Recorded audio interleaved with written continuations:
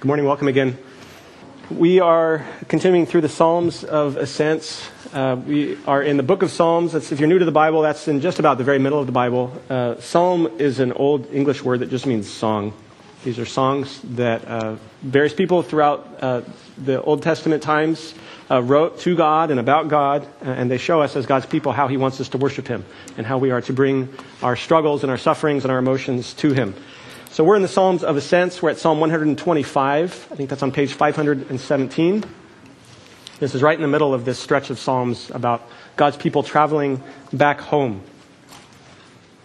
So let's read together. Psalm 125.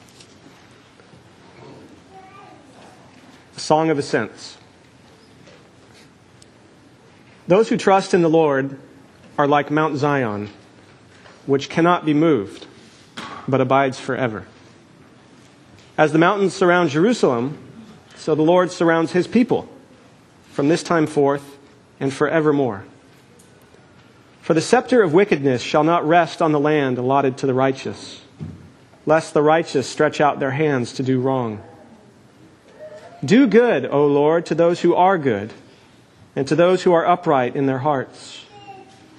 But those who turn aside to their crooked ways, the Lord will lead away with evildoers.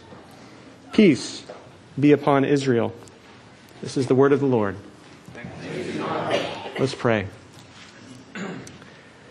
Father, bless us now as we come to feed upon your holy word.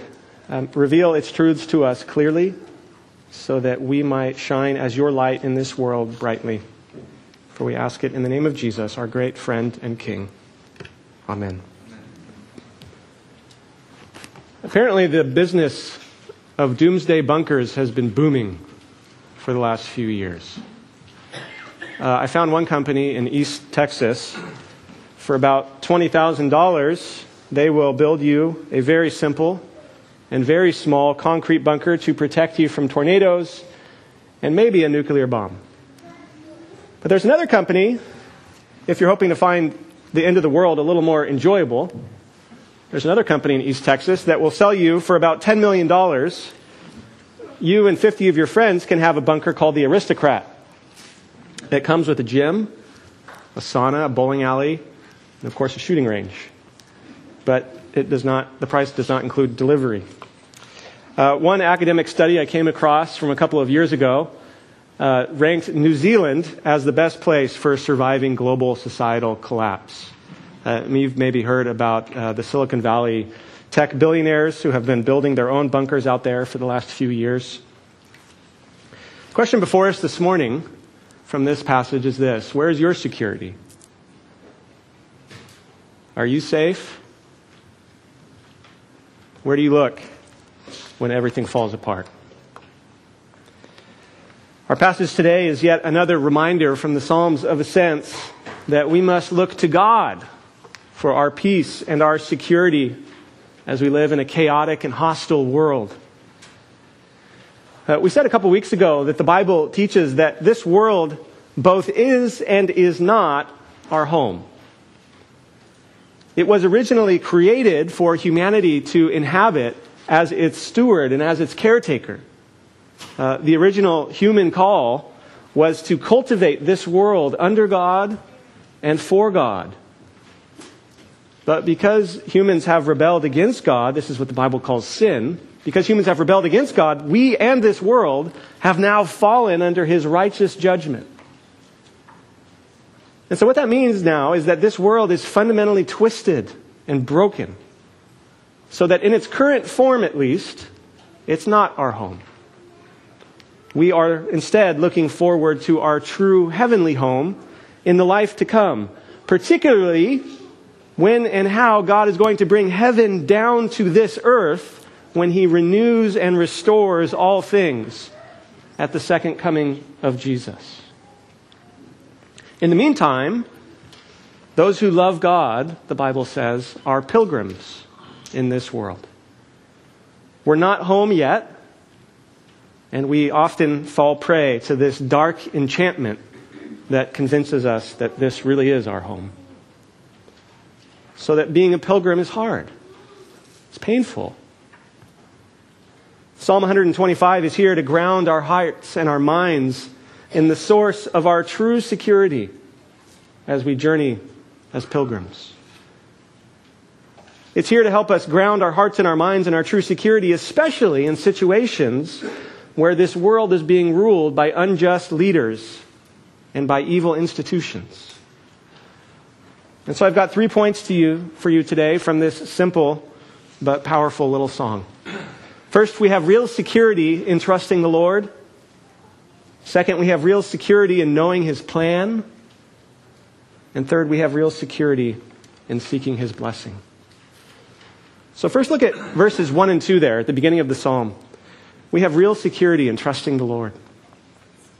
It says, those who trust in the Lord are like Mount Zion, which cannot be moved, but abides forever. Now, this idea of trust or of faith is one of the most important things for us to understand the Bible and for what it teaches us about how to relate to God. To trust the Lord does not mean knowing facts about God. It does not mean agreeing that God exists. It does not mean take a leap in the dark, maybe until something better comes along. And it does not mean perform religious services in hopes that God will notice and pay you back. What the Bible means when it talks about trusting the Lord is this. It means you depend on Him. It means you put your confidence in Him. It means that you have become convinced that He is yours and you are His, even though you cannot see Him and you have not yet seen what He's promised you for your future. It's very similar to the way that a child trusts and even just knows that his parents are going to take care of him. If you met a little boy who was saving up food under his bed in case his parents forgot about him, or a little girl who was offering her parents money to pay them to get them to feed her, you would know that something very bad had happened. Something has gone horribly wrong in this relationship.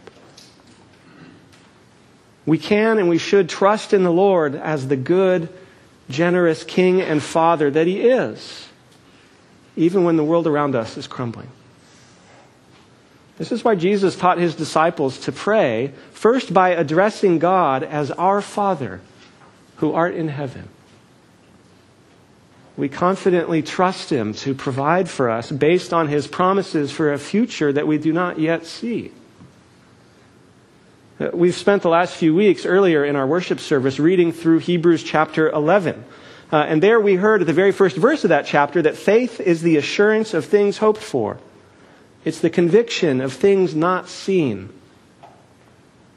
It goes on to remind us and show us that our spiritual fathers and mothers before us all died in faith. They did not receive the things promised, but having seen them and greeted them from afar, and having acknowledged that they were strangers and exiles on the earth. To trust in God is the fundamental posture of the pilgrim. And so that's why Psalm 125, in the middle of all these psalms about pilgrimage, it's why Psalm 125 reminds us that our real security comes with trusting the Lord. It says that we're like Jerusalem's Mount Zion, which cannot be moved. It means that we're steady, even when our lives and our bodies and our society are faltering. Now, why can't we be moved? Is it because our faith is so strong? Is it because the church is filled with smart and pious people? No. And definitely no. Verse 2 says that the Lord Himself is the reason that we can't be moved. And so just like the mountains surround Jerusalem, it says that the Lord surrounds His people. Not just for a little bit, not just when He feels like it, but forever. He's guarding us. He's watching us all the time. He's not only the what, but He's also the why of our trust. There's a story, it's a little bit of an obscure story, but it's one of my favorites in the whole Bible. There's a story in an Old Testament book called 2 Kings about an Old Testament prophet named Elisha. where his assistant, they're standing in Jerusalem, his assistant looks out over the walls of Jerusalem and he sees this huge army from Syria, this huge hostile army camped around the entire city. And his assistant there is totally terrified. What could we possibly do? There's no way we could overcome such a large army surrounding us on every side. But then the prophet Elisha says to him, don't be afraid, for those who are with us are more than those who are with them. And then Elisha prays, and God answers the prayer that his assistant might be able to see the angelic battalions of God patrolling the city all around in the form of fiery horses and chariots. And so you see the point. No matter what's happening to us, we need to know that God Almighty himself is on our side, even when you can't see it. That he's watching over us with perfect wisdom and love.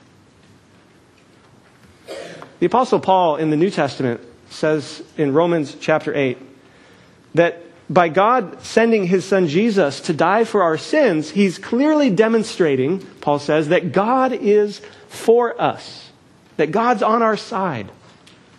Paul goes on to say, therefore, that means no one can be against us.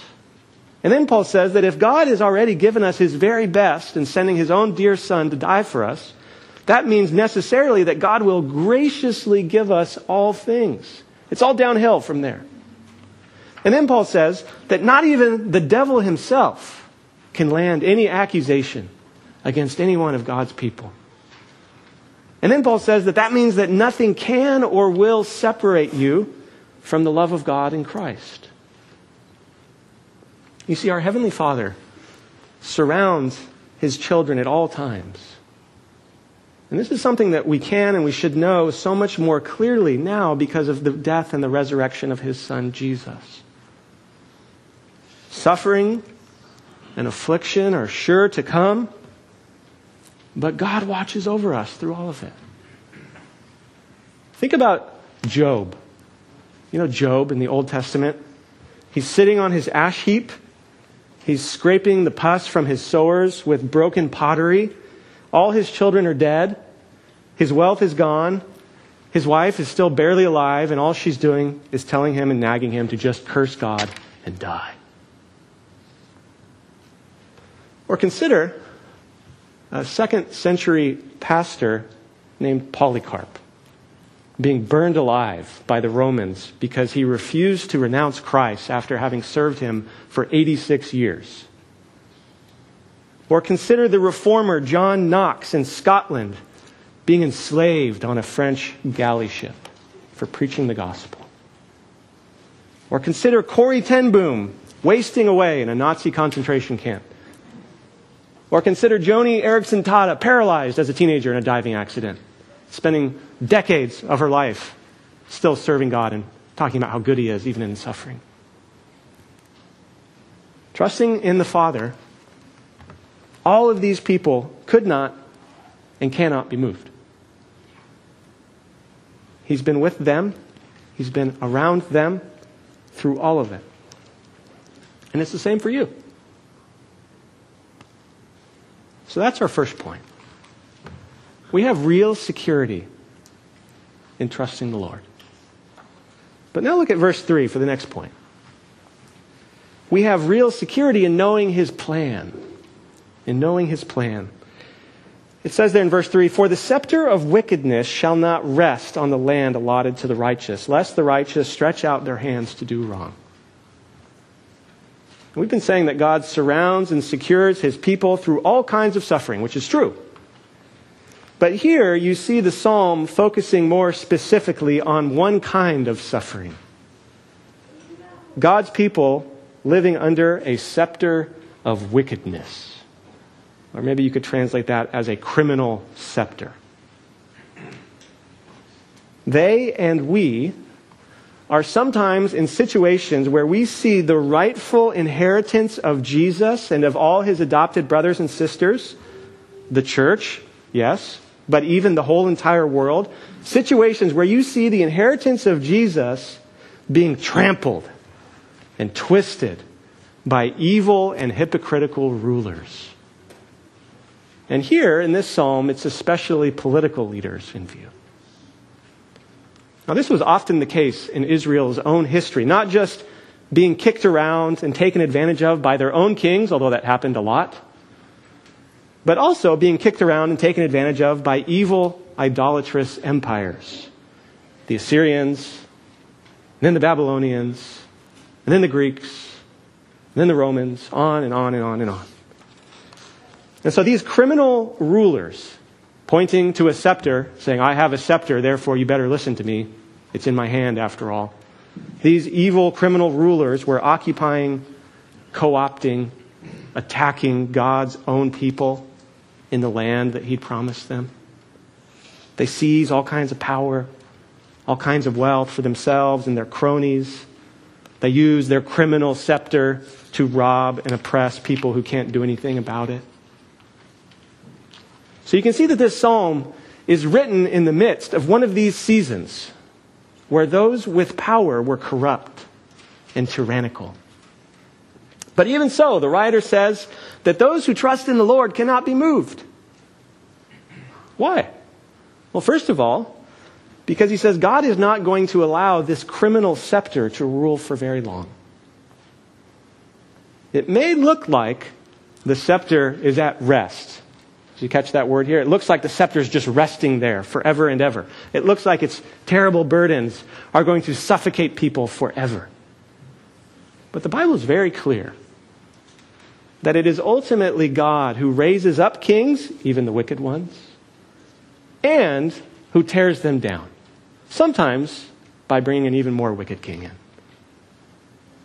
God will not and cannot allow evil to reign forever. That's the main thing. In the words of a hymn that we sing together sometimes, this is still my Father's world. The hymn says that even though the wrong seems oft so strong, God's the ruler yet. So if our first point sounded like that part of the Lord's Prayer where we say, Our Father who art in heaven, this point sounds like the part of the Lord's Prayer where we say, Thy kingdom come, Thy will be done on earth as it is in heaven. Because we see here that it is God's unshakable plan to shatter the scepter of wickedness.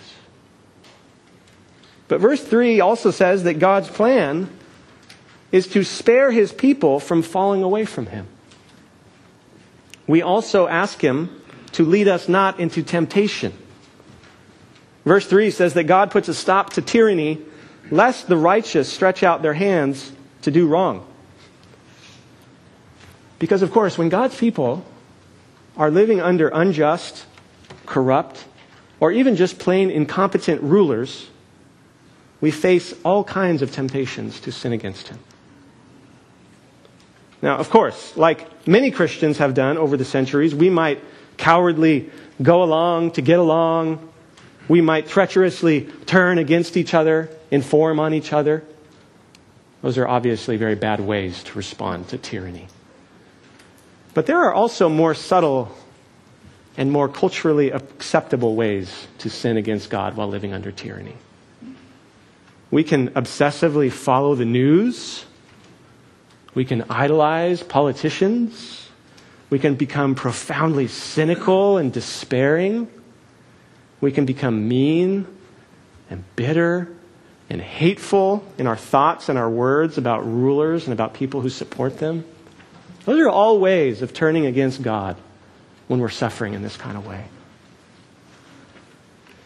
In the last chapter of his really big theology book, 16th century reformer John Calvin talks about how Christians should respond when they find themselves living under a tyrant. He says the first thing, this is shocking, and I come back to this a lot. He says the first thing you need to understand is that evil rulers are God's judgment on an evil people.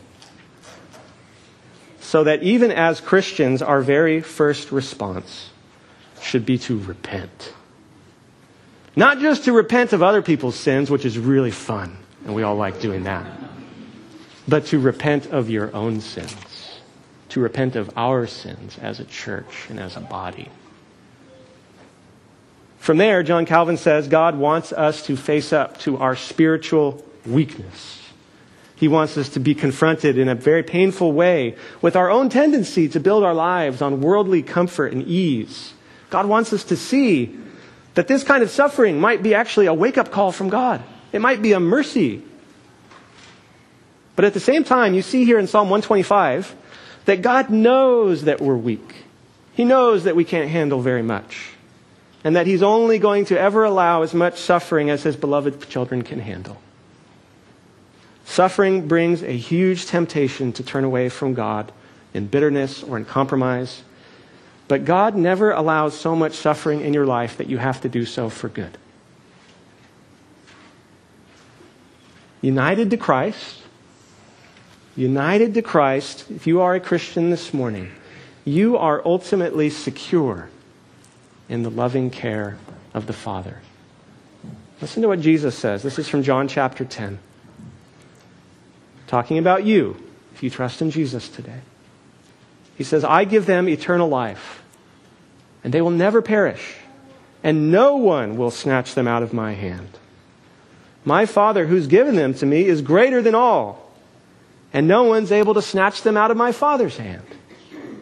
You're safe. You're secure, no matter what's happening around you.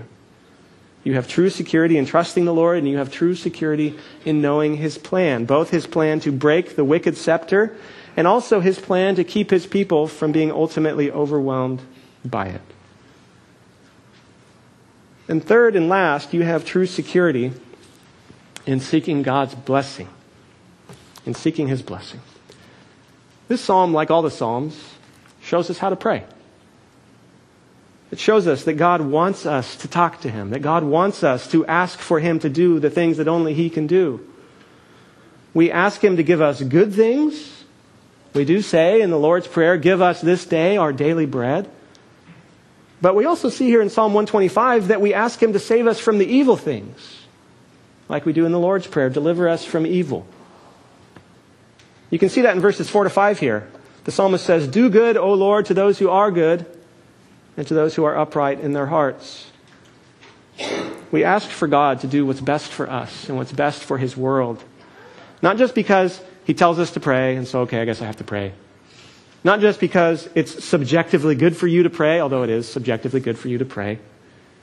But ultimately because prayer is one of the greatest ways that God actually works in this world. It's one of the greatest ways that God actually changes things in this world. And so we ask for God to bring good things on His people. Or in the words of the psalm, those who are good, those who are upright in heart. Now I realize that some of you hear this language in the psalm about God doing good things for good people, for people who are upright. Some of you hear that language and you get really worried because you're painfully aware of how sinful you really are, even as a Christian. But we need to rejoice in the great biblical teaching of justification, that big but incredibly important word. This idea that because you are united to Jesus by faith, that now means that God counts you as righteous in His sight, even though you're not actually righteous. And that forgiving, justifying love of God in Christ is something so shockingly wonderful that when you embrace it, you cannot help but be changed. You're so grateful that God would forgive you, that you now want to obey God, and actually more and more, even if it's really slow, more and more you do obey God. So there are a couple of real senses in which still sinful Christians can and should be called good. They can and should be called upright. As God's people, you're fully accepted in God's sight, but also being transformed by His love. As God's people, we can and we should confidently ask Him to do what's good for us. But you also see here in verse 5 that part of the good blessing that God wants to give to His world and to His people is His judgment on evil. His judgment on evil. The psalm says that God will lead away, send off into exile, God will lead away those who are obviously evildoers. But we also need to see here that God's going to bless us in this world by also leading away a different but related group of people. It says that God will lead away those who turn aside to their crooked ways. Literally, it says those who bend their winding tracks. It's a way, I think, of describing hypocrites. A way of describing deceivers and liars. Those who seek to mislead God's people through twisting His word, through putting on a Christian show so that they can gain status or power or wealth. And in many ways, this is far worse than being outrightly wicked and godless. The New Testament is constantly warning about the allure of false teachers, about those who would rise up from within churches to destroy them and devour them. When you think somebody is your friend, they can do a lot more damage than when you know they're your enemy. And so it's good that even the hypocrites and the deceivers are on notice. God's watching them too. He will not allow them to ultimately harm His people. And so in asking our good God to be at work in the world, we are praying for Him to be at work against all forms of evil. Overt, obvious evil, yes, but also covert, hidden evil. We find true security in seeking His good blessing. And of course, as many of us could testify, God's idea of what's good for us, what's truly good, sometimes is very different than our idea of what's good for us. But we trust in Him, so that like Mount Zion, we cannot be moved. Because we know, in the words of Romans 8 again, we know that for all those who love God, all things work together for good. And yet, even though we know that He's going to do what's good, you see here that we still need to ask Him for what's good. We need to seek His blessing. We need to pray for it. Prayer, of course, is something very simple, but many of us know is incredibly difficult. Jesus' own disciples, walking around with Jesus all the time, getting to listen to Him all the time, even the disciples have to come to Jesus and say, "We don't get it.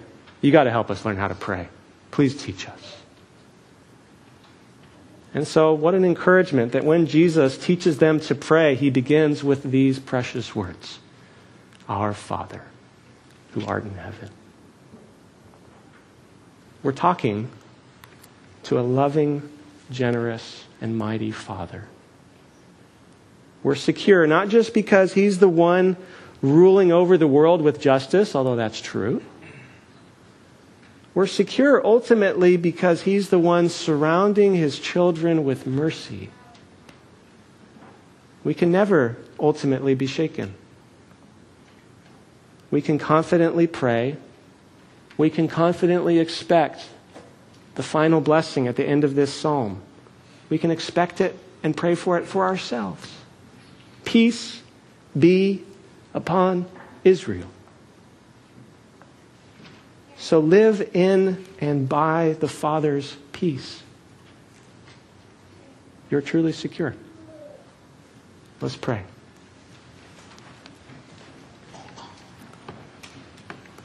Father, we do thank You for this great security that we have in Your love for us. We thank You for the great security that we have in being joined to Jesus by faith. You cannot and will not reject us because You cannot and will not reject Him. And so remind us and assure us of our true security that we have in the love of Christ. Remind us and assure us, especially when we are confronted by suffering, when we are consumed with bitterness and cynicism, when the world seems so powerful and so overwhelming with all its forces of darkness. Remind us that we are truly secure. Help us, we pray in Jesus' name. Amen.